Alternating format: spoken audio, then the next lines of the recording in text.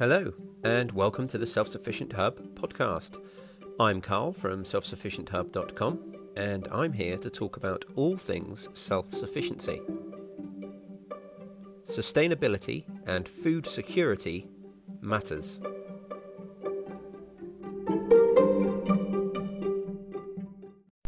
Hello everyone, and welcome to episode 160 of the Self-Sufficient Hub podcast. I hope you're all safe and well. The weather has turned and it's feeling amazing out there. Every chance I get, I'm out enjoying this amazing sunshine. I've done quite a lot in the garden over the weekend. I've fixed up one of our polytunnels that was on its last legs. I've got a video coming out on YouTube around the same time as this podcast, so it's probably out now, but if not, it'll only be a few hours behind of basically me taking an old decrepit polytunnel that was on its last legs and revamping it without spending any money and making it almost as good as new. So I'm thrilled, absolutely thrilled with that. Got all my compost in place, some seedlings germinating, and it just feels like spring. I'm just so happy with the state of the world at the moment. I've also got 3 or 4 fantastic interviews in the bank, recorded, ready to go out over the next few weeks. This Wednesday, I'm going to be talking with Xanthia Hayes about GM crops. It was a really enlightening conversation, so I do urge you to check out that episode when it drops on Wednesday. Also, the last little bit of housekeeping here before we get into the meat of today's show is just to say that the Facebook group has been really growing quite fast in the last few days and weeks. And I just want to urge you all of you guys, to share your own stories there. Don't think that it is an exclusive group where I am going to be, the only one uploading information there and posting photos. Please do feel free to let me know what you've been doing. Show me some pictures of your gardens, all the things you're up to, and, start your own posts, start your own threads on whatever topic takes your fancy. I'm not the biggest Facebook user, so I'm not there every hour of every day, but I do check in at least several times a week, usually, and I do read and comment on pretty much every thread that's in there, so I will definitely see whatever it is you put up. So yeah, just encouraging you guys to please use it as a resource. I want it to be a resource for us all to communicate and just a nice community there. So don't be shy about using it. So with that out the way, let's dive into today's show. And today's show is the 10th in our series on the permaculture principles. And we are on principle number 10, use and value diversity. So use and value diversity, it ties in quite nicely with a lot of the other things we've been talking about, but particularly the integrate, don't segregate episode, that principle, I think it works quite tidily with this one, because here we're talking about when we're integrating, try and integrate lots of different things, not only to think about the things that come to mind first, but, try and use as many different things as we can in every regard so that we can use a wider variety of plants, a wider variety of sources of nutrients, a wider variety of pest control measures so that all these things can tie together. And it works hand in hand with trying to build resilience in our systems as well. So this permaculture principle of valuing diversity, use and value diversity, it resonates really strongly with the idea of polycultures rather than monocultures, and a permaculture system that works to systematically use diversity and promote cooperation within all of its different structures and create sometimes quite complex relationships between diverse parts of a system can be seen as just one of its greatest strengths. And in fact, I'll just quote from Mollison himself, one of the forefathers of permaculture, who says, "Existence is not only a matter of product yield, but a question of appreciating variety in landscape. Evolving plant systems and existing animals provide niches for new species. The cattle egret follows the cattle. The burrows of rabbits are occupied by possums, bandicoots, snakes, frogs, and feral cats. And the growing tree becomes a trellis, shade spot, and host to fungi and epiphytes. So, again, by just looking and learning from nature and how in nature there is this huge variety and diversity and how it's used and valued, it's just, it makes sense that it's one of the permaculture principles, but there's also a lot we can actually learn from it and take into really practical steps in our own gardens. So to go on, that's what Mollison says, or one of the things he says, and then the Permaculture Association states that a permaculture design should always try to incorporate a wide variety of plants, animals, and approaches. So again, we're talking about diversity to build resilience in our system and also to provide us with more yields. Don't forget, one of the other principles was to make sure that we are providing a yield.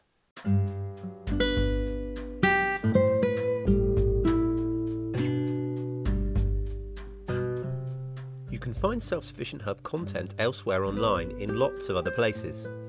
We have a YouTube channel, we also have our website, and now there's our Facebook page and Facebook group. Links to all of these you can find in the show notes. Come check us out.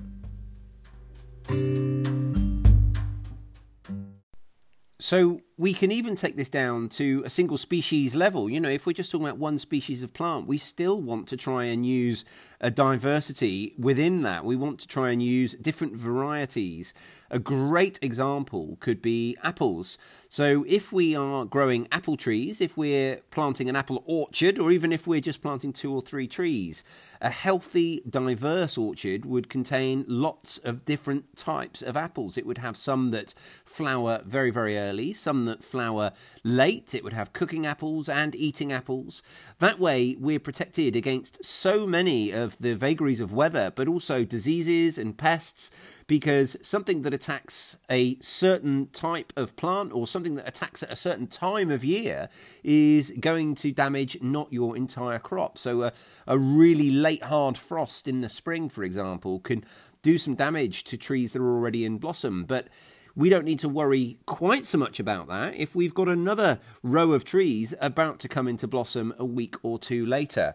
So polycultures rather than monocultures are just the way forward in so many different aspects, not only in this protection against changes in the weather, but also to help pollinators, to provide that food for pollinators over a much longer season. And even stepping back a step further and just thinking really, really simply, it means that we're going to be cropping for a lot longer as well. Even if we're talking about our annual vegetables, within the annual vegetables that we plant, if we can include lots of different varieties that are going to crop at different times, then we're going to be able to extend our season as well, which is going to provide us with that yield for longer. And of course, that's why we do it, that's why we're doing what we're doing. So one of the sort of phrases that is quite often associated with the use and value diversity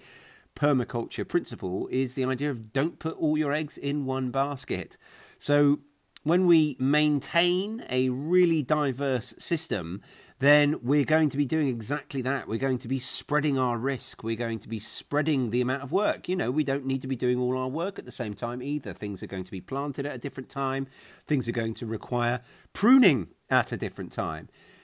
Within a permaculture design, it's worth saying as well that we would almost always try and include a Zone 5. Now, I've not spoke about zones yet in this permaculture series, but zones are basically a way of looking at your space and designating areas by how frequently you would use them. So you'd have your annual vegetables and your herb garden, your kitchen garden, and all the annual vegetables that you need to give a lot of attention in Zone 1, the area closest to your house and kitchen. And then in zone 2 would be things that you need to access a little bit less often. Then zone 3, less often again. So perhaps some of your bigger livestock would be in zone 3 that you only need to check on once a day. You might keep your chickens in zone 2 that perhaps you're visiting a couple of times a day. And then in zone 4, that's where your orchards and things that you might visit once every few weeks and for large periods of the year, not visit at all. And then zone 5 is an area that you would just leave to nature. And incorporating a zone 5 is a big part of this valuing diversity and using it, because bringing nature into our gardens, into our spaces, also serves a huge number of purposes. Not only does it help with things like pollinators and giving habitats for those pollinators to live, it also encourages amphibians and other things that are going to come and take care of our pest problems.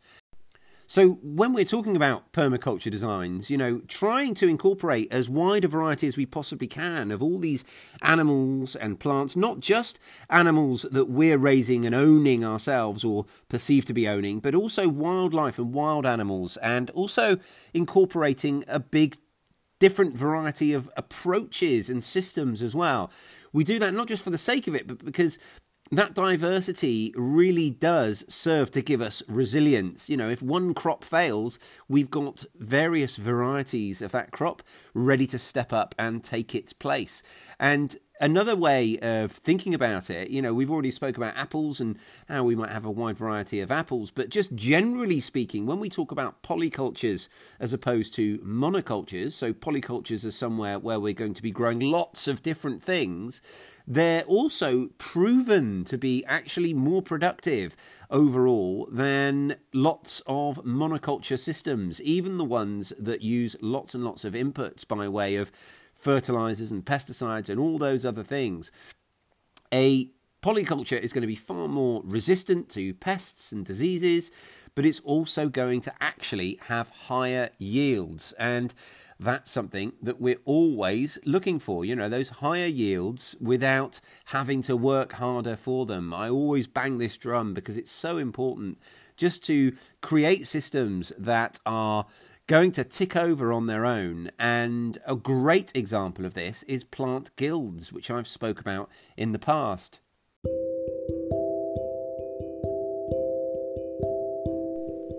You can now support the show directly. Just go to patreon.com/self-sufficient-hub.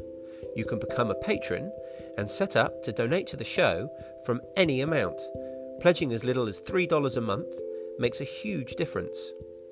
If that's not your thing, you can also support the show by sharing it with people you know or posting about it on social media. We really appreciate all the help that you give us. It's people like you that make this show possible.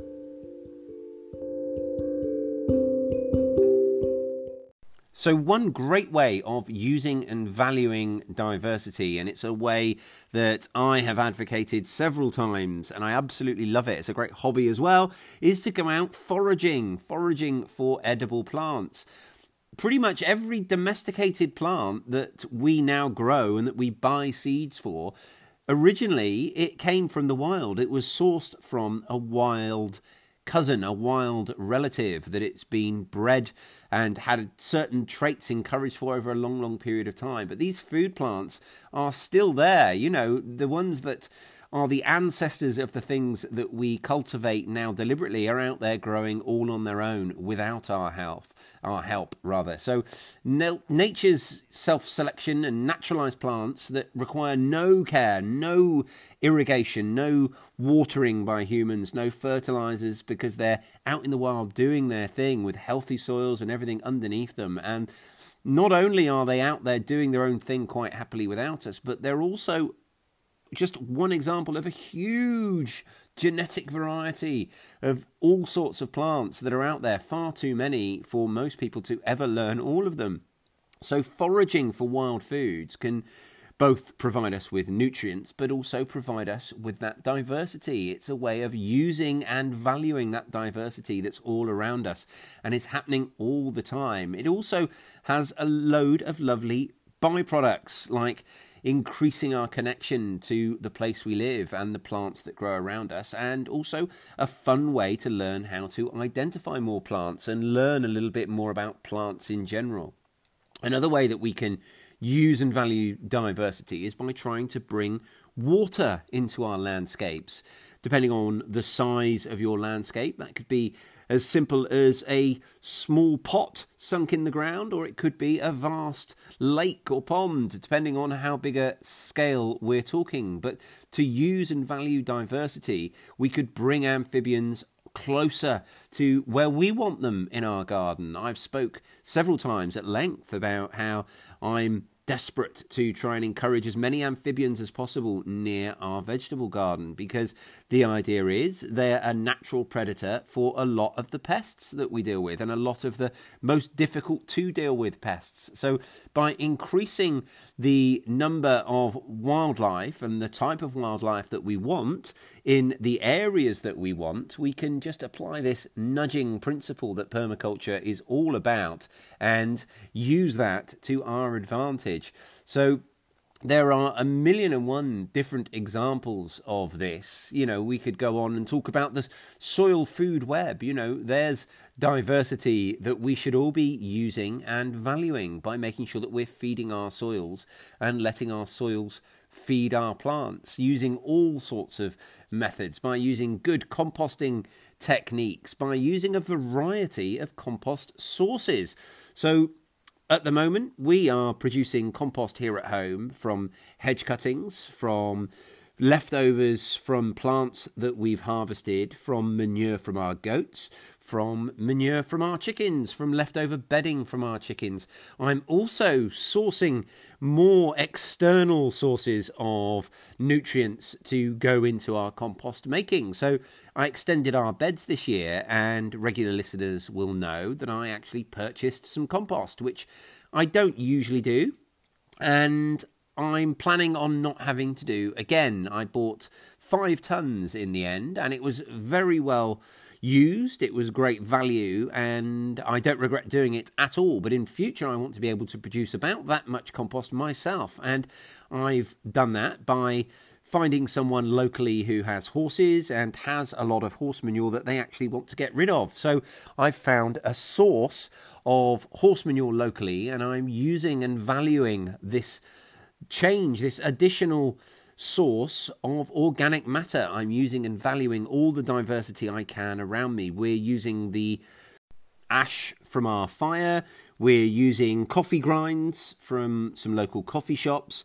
and we're using all the other things that we've always done, and we're finding more and more ways to find organic matter that is currently going to waste or unwanted or a byproduct of something else, and we're using and valuing that diversity to create our own compost and to create the amount that we need, you know. So we are using a vast array of different sources for our compost material now, and going forward I think that should make us self-sufficient in compost. I thought I was self-sufficient in compost already until I came to extend my bed this year, and turns out not quite. So I think just by thinking about each individual aspect of what we're trying to achieve, you can think about using and valuing diversity in lots of different ways. You don't have to take it as one big apple that we're looking at. You can look at the individual bites, and each of those can contain lots of diversity.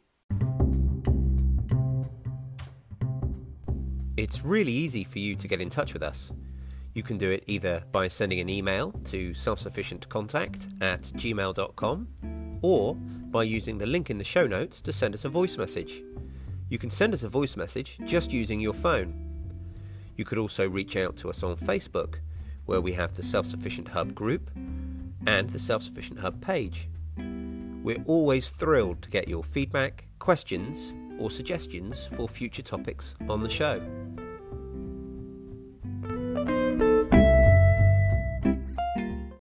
It's interesting when you think specifically about animals, and just within one type of animal, how sometimes over the course of history this idea of using and valuing diversity has actually been forgotten, and we've gone against it. And when animals are bred for shows, and although, we're not talking about breeding dogs for our food, but when we think about the breeding of dogs, we all know, it's incredibly well known, the health problems that come with a lot of dog breeds because of how they've been bred, because they have not had that genetic diversity, because they've been bred for very, very specific traits at the cost of all else. Then they don't have the health that comes with a really diverse genetic makeup. And the closer we get to nature, the less and less we see these problems. So I'm thinking now about chickens and goats and pigs and all the things that we are now using here at our homestead, but across the world on small holdings and homesteads to produce milk or eggs or whatever it is, or meat. And a lot of the time, when we go for the more commercial variety of animal, we might find that due to the lack of diversity within the gene pool, then we really do see some quite difficult traits to deal with that cause all sorts of health problems. So by going back to a more natural breed, one that likes the environment that it's in and, doesn't have all these problems, then I think we can tie ourselves to a much easier way of living by crossbreeding our own animals. If we've got two different types of hens, we call them hybrids when we cross two different breeds of hens, but quite often these hybrids are much healthier animals. I think it's important as well, to keep good records if you're going to be doing your own breeding, and just making sure that you are keeping that diversity of genetics healthy within your own flocks of animals, whatever they might be, within your own herds of sheep, within your own herds of goats. We certainly do. We're very, very careful not to interbreed, and this is about that strong diversity, building it, using it, and valuing it. And of course, as always, these things go right across the board. They apply to everything we're doing in our gardens, but they also apply outside of our gardens. The diversity that happens all around us by mixing with people from different backgrounds who have different functions, different livelihoods. We open ourselves up to a much healthier range of ideas, but also we open ourselves up to skills that we might not otherwise have had access to.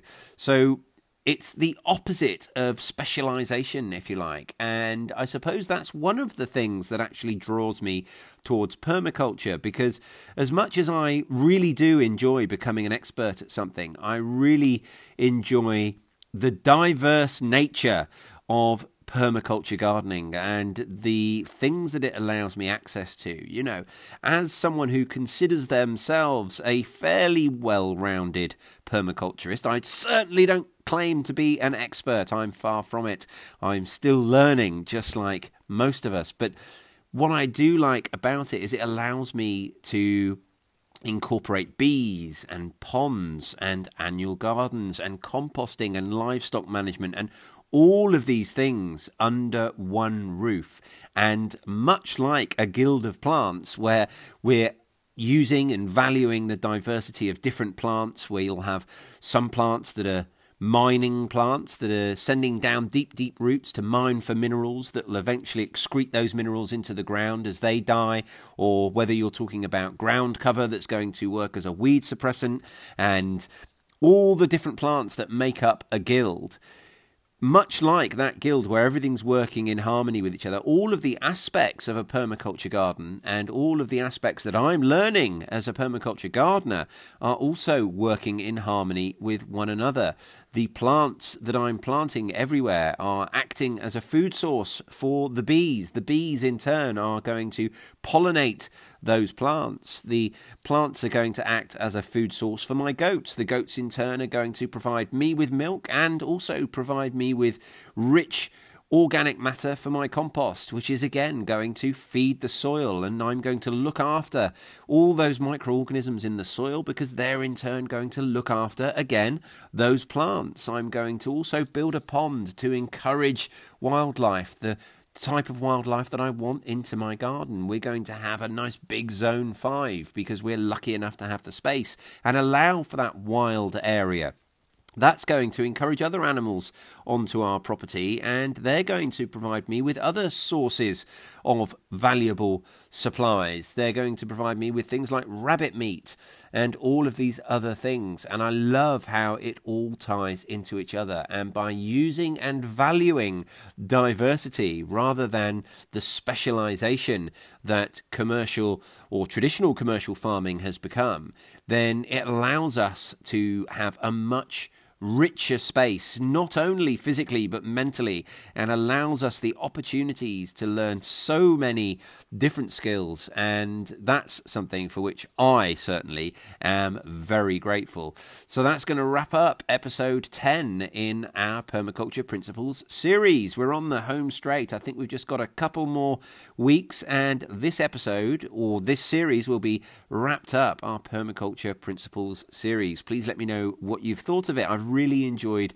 bringing it to you, and I certainly think that having done it has really helped me to deepen my understanding of the permaculture principles, and for that I'm grateful to all of you guys.